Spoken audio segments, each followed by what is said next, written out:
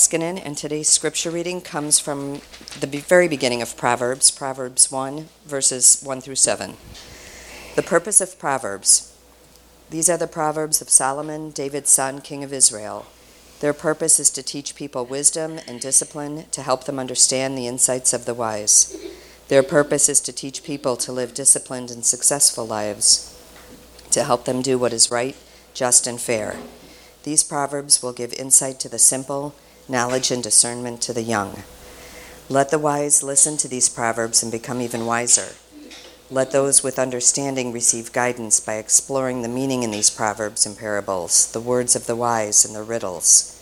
Fear of the Lord is the foundation of true knowledge, but fools despise wisdom and discipline. This is the word of the Lord. Amen. Thank you. One of my favorite skits or recurring skits from Saturday Night Live is Celebrity Jeopardy, where Will Ferrell plays Alex Trebek, who becomes increasingly annoyed at the stupidity of the contestants on the show. The contestants are celebrities, portrayed by other celebrities, and they're incredibly dumb, and that's, of course, the humor, is how dumb the celebrities are. And so because the celebrities are so dumb, they have to have really simple categories for Jeopardy. So some of my favorite categories are as follows. Category, point to your nose. Another category, countries between Mexico and Canada. This one, current U.S. presidents, and it was Bill Clinton at the time that the skit came out, and the question was, or the answer was, this is the current U.S. president, and they're all like, and Trebek is like, he has gray hair, his first name is Bill, Months that start with Feb. Animal sounds. What ears do? I like that one. Colors that end in erple.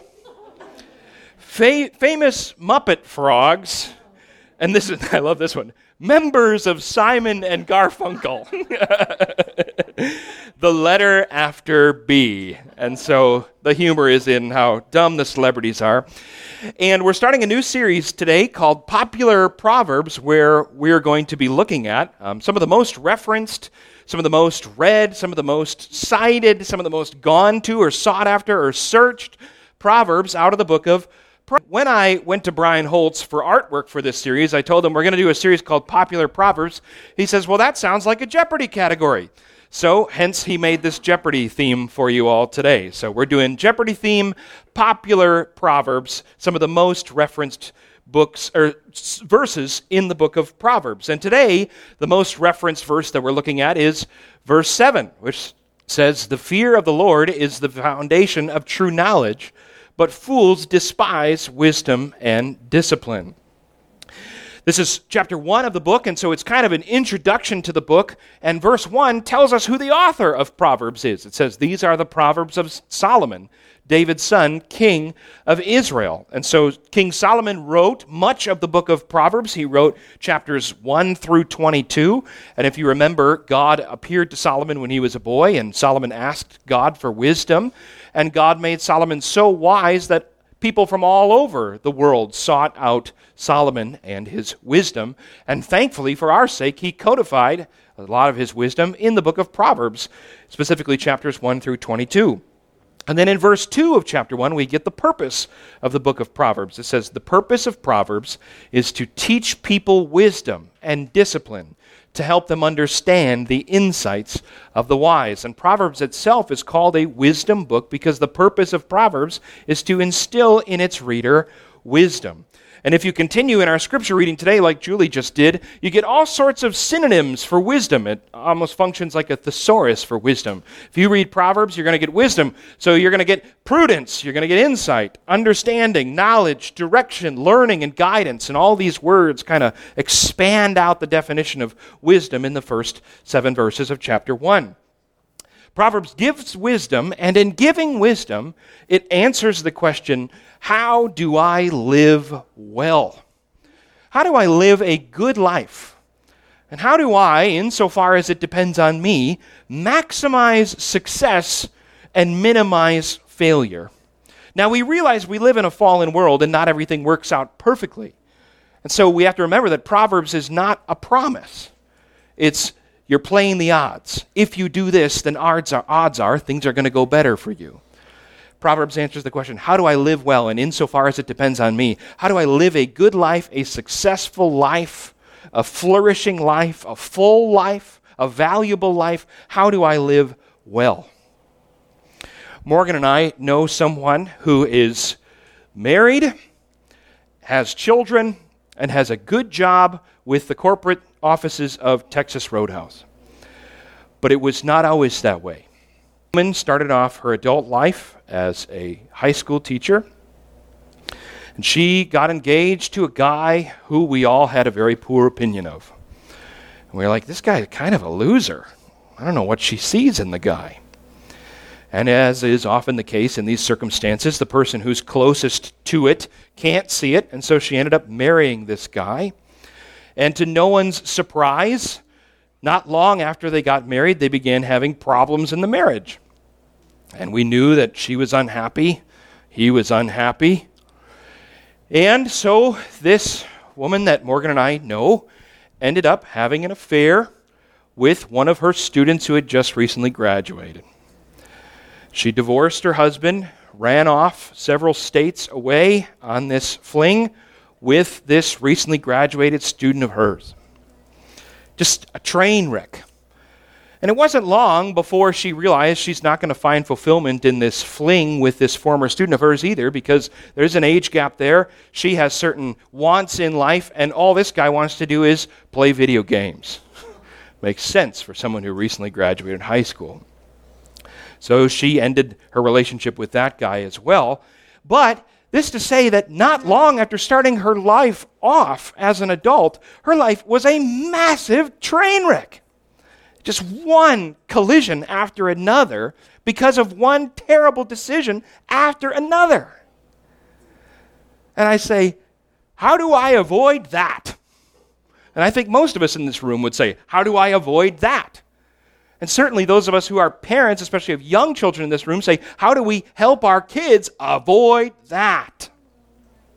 And this is where Proverbs steps in and says, I'm going to give you some wisdom, and if you follow this wisdom, you're going to maximize the opportunities, and you're going to maximize the chances that your life doesn't end up like that.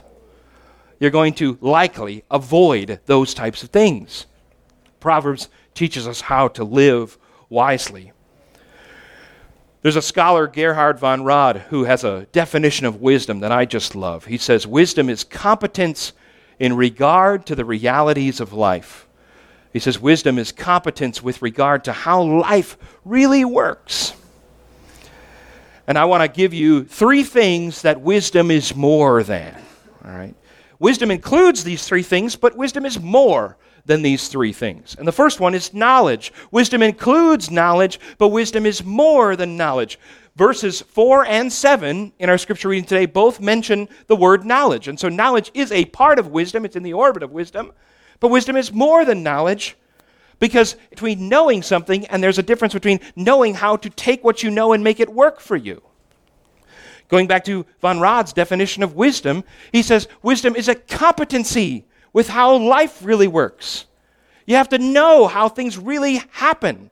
You have to know how this life that we're all living really works. You have to be around the block a few times, right? I mean, there's a difference between reading something and knowing it. That's good, that's beneficial. But that's different than knowing stuff and then experiencing it and kind of thinking, okay, this is how things go in a situation like this, or I've seen this before, or I've been in this spot before, and I kind of know how to take this piece of information and make it work for me. I mean, there is something to be said about people who have lived a while. There's a competency there because they've been in many circumstances and many situations. It's one thing to know something. It's another thing to have the competency to make that piece of information work for you. The Hebrew word for wisdom is chokmah, which can mean skill or expertise, which implies a competency. It's more than just knowing stuff. You actually have the skills to put that knowledge into action.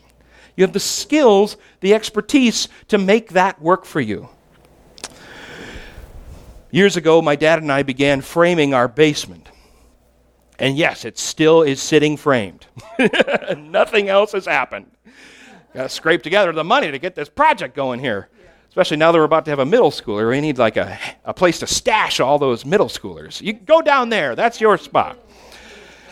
So my dad and I frame up this basement. And it takes us like many Saturdays to get like a wall and a half done.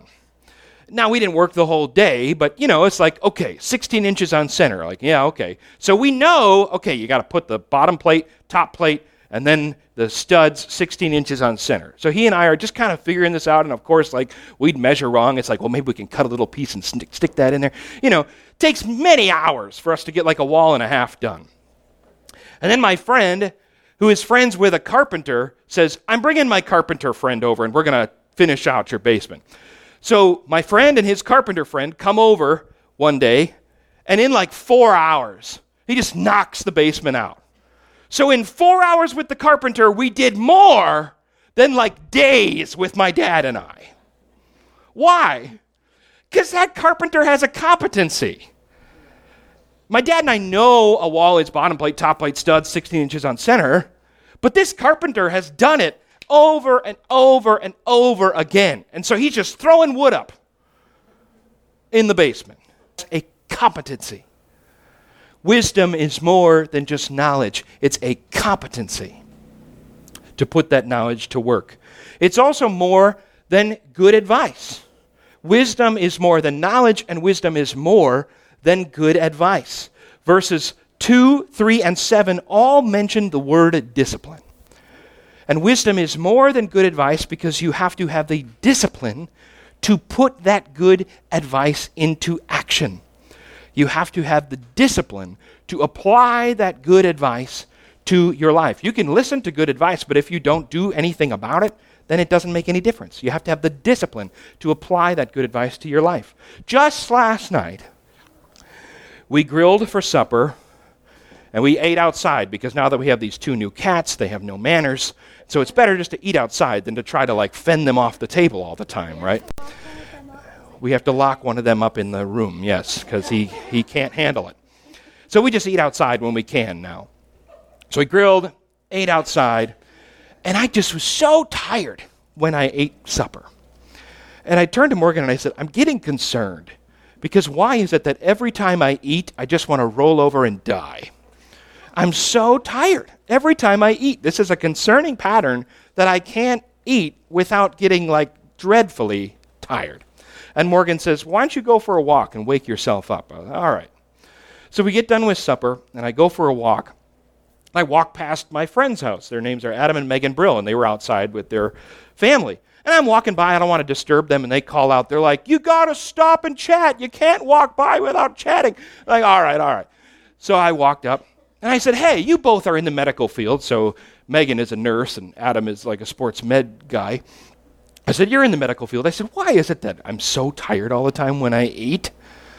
He's like, well, what are you eating? I said, well, we did pretty good tonight. I mean, we had meat, no bun, asparagus, and then I guess, yes, we did have potatoes. So there's the carbs, right, in the potatoes. So we did have some carbs.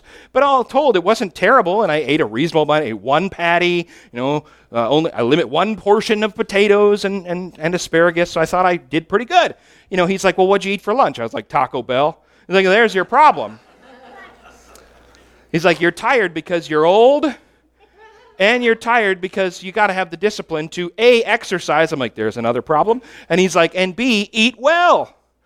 He's like, if you think, don't just think one meal, think about all that you ate. And I'm going back, I'm like, oh, yeah. Scooter's drink, okay, yeah. Like, that's not very good. So, okay, right, he says, you have to have the discipline. He said, and I don't have the discipline, Bill. I'm like, yeah, me neither. Right? No wonder I'm disciplined to exercise and eat well. So wisdom is more than just good advice. Because you can receive the good advice all day long, but if you don't have the discipline to put it into play, then who cares? It doesn't make any difference. Wisdom is more than knowledge. Wisdom is more than good advice. And wisdom is more than morality. Wisdom is more than just good and bad. It's more than right and wrong. Good and bad, right and wrong are part of it. But it's more than just good and bad, more than just right and wrong. Proverbs 1:3 says that wisdom includes morality. It says the purpose of Proverbs is to help them do what is right, to help the reader make wise decisions, to help the reader do good. But the problem is, so much of life is more than black and white. So much of life is more than good and bad. So much of life is gray. I remember my mom telling me, she said, when I grew up, the worldview that was instilled in me was everything is good or bad, right or wrong, black or white, 1 or 0. And she says, and now that I've lived longer, she said, I've realized there's a lot of gray. Most of life is gray. Most of life is ambiguous. It's not like every decision in your life is good or bad, or morally right, or morally wrong. But it's still a big decision. But there's gray. It's like, what's the right decision? I mean, I think back to my life. Probably the biggest decision I had to make was back, do I stay at First Pres Oostburg, or do I come to Grace 242 as in this new venture as the pastor? This is the comfortable situation because this is what I know. This is exciting, but also very uncomfortable because it's new. And it's not like to stay would be a sin, and this would be, honoring to the Lord. Now, I did want to honor the Lord, and I do think that the Lord has in mind the choice he wants me to make, but it's not like this would have been immoral and this would have been moral. It's not like, do you want to be a drug dealer or do you want to work for the Salvation Army? That's not how choices work in our life. It's gray. It's like, do I take this job or stay at my current job? All right. So how do we make wise decisions? If wisdom is more than morality, and if so much of life is gray, then how do we make wise decisions? Do I sell my house? Or do I keep my house? Do we move into an apartment? Do we put our kids in this school? Do we put our kids in this school? Do we try to have more kids? Do we stay with the number that we have? Do we reduce the number of kids that we have? No. Right? That would be an immoral. How do we make wise decisions when so much of life is gray? And here's where our popular proverb comes in. And it tells us how we gain wisdom. We gain wisdom in fearing the Lord. Fear of the Lord is the foundation of true knowledge, but fools despise wisdom and discipline. We gain wisdom in fearing the Lord. That doesn't mean being afraid of him. That means being so honored to be in his presence that we seek him out constantly. And that as we seek out his presence and spend time with him and cultivate an awareness of his presence, that he shapes us and forms us in his ways, and wisdom is inculcated into us. It flows out of him into us. That is how we gain wisdom. I think too often we treat these decisions sort of like a one-off request ticket. It's like, I got to decide whether I keep this job or take a new job. I should bring this to the Lord. Good impulse. That's good to bring that to God. But you just kind of bring it to the Lord in your moment, like, what should I do, magic 8-ball? Give me the answer, give me the answer, fortune cookie. Let me crack you open and see. Okay, you will get a new job. Yay, okay, God wants me to get a new job. But that's not how he works. He's not a magic 8-ball, and he's not a fortune cookie. He wants us to bring our decisions to him. But it's in being with him and seeking after him and reading his word and hiding his heart in our hearts and opening ourselves out to him and saying, form me and mold me in your ways. Make me into the human that you want me to be, God. It's in that process and that constant development of our relationship with him that he molds us and shapes us in the ways of the wise. And that when it comes to these big decisions, indeed we seek him out, but we've been seeking him out all along, so the solution rises to the fore because of who he's formed us to be. That's wisdom, that we linger in his presence, and that is a total gift to be in his presence. And that we say, there's nowhere I'd rather be than with you, God. And even if I can't carve out time to just sit in silence with you right now, I'm developing an awareness. He's there. He's there. He cares. He's orchestrating my life right now. What does he want out of me right now? What does obedience to him look like in this moment? That's how we gain wisdom. There was a professor of theology and Jewish studies at Moody Bible Institute who said this: wisdom for man is not only to make one humanly wise, but also to lead him to fear, for this is the beginning of all wisdom. True wisdom for man involves knowing the Holy One. That's wisdom. Knowing the Holy One. So men are to listen to the wisdom of God with attentive ears. Okay, God, what's your opinion now? What do you have to say now? What's obedience to you now? I'm listening. Turn up the volume, Holy Spirit. In fact, Luke Goldberg continues, inner happiness only comes when man attains this wisdom through a strenuous search, which is actually a search for God himself. Fear the Lord. You want wisdom? Search for the Lord himself. You want wisdom? Seek after the heart of God. Old Testament scholar Walter Kaiser says, wisdom is reverential awe of God. And I got this quote from this manuscript, which was printed for me by Walter Kaiser himself in his study, which is part of a book that he wrote on Proverbs that is not yet published, and he's searching for a publisher. The name Walter Kaiser means very little to you, likely, but it means everything to me. Because Walter Kaiser is a world-renowned Old Testament scholar, former president of Gordon Cromwell Seminary. And in his retirement, he now resides in Cedar Grove, Wisconsin. And Walter married a woman by the name of Nancy. Nancy was married to a man by the name of Bob Velboom, and they lived in the house across the street from me growing up. All right? Nancy's husband, Bob, died. Walter's wife died. And when Walter moved to Cedar Grove to settle down in his retirement, he met Nancy, and they both married in 2018. Nancy, Walter's wife, was lifelong friends with my grandparents, Rich and Carrington Hagen. So naturally, when Walt married Nancy, Walt became friends with my grandparents, Rich and Carrington Hagen. So when my grandfather died last year, I was there when he passed, and then I was sitting around the table with the family. My sister was at the table, and Walt and Nancy show up to my grandparents' house because they're friends. And Walt says, I was hoping to come pray with Rich, it's my grandpa, but now Rich has it way better because he's with Jesus. But when Walter came through the door, I turned to my sister who was at the kitchen table with me, and I said, Catherine, I said, this means nothing to you, but it means everything to me. It's of the field. Just walk through the door.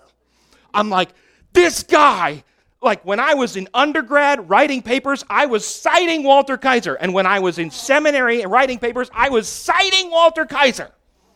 I asked him, what's your favorite thing you wrote? He says, well, it's really hard. You know, I have about 90 books now. And that doesn't include his articles. He is world-renowned. I mean, you want something on the Old Testament, you listen to this guy. So I told my sister, I was like, a giant of the faith just walked in the door. And then Walter gathered the family in the living room, and he prayed over the family, and he read scripture with the family. And I'm just like, tears are flowing, because I'm like thinking about my grandpa with Jesus, and now like, Walter Kaiser's pastoring my family. It's just like, wow! There's just this incredible moment that I'll never forget. So we exchanged contact information around my grandpa's funeral.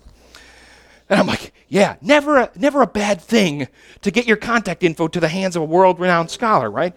So I knew I'd be preaching Proverbs this summer. And I said to Walt, I said, I'm going to be preaching Proverbs. You know, I've heard Proverbs is quite difficult to preach, actually, and I've already run into some of that. I said, do you have any resources or anything that could help me? Like knowing, of course he does, right? So he emails me back. And he says, hey, stop by my house tomorrow morning. It's like, okay, I know what I'm doing tomorrow. Like, cancel all my appointments. I'm going to this guy's house. So I go to his house. Son answers the door, shows me into his study. Books and books and books just everywhere. And here's Walter at his computer. He turns around, Bill, we shake hands. And he says, have a seat. What? I'm being given a seat in the study of a world-renowned Old Testament scholar?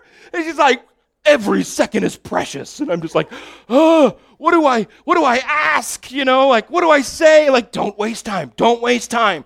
It's just me and him and his study.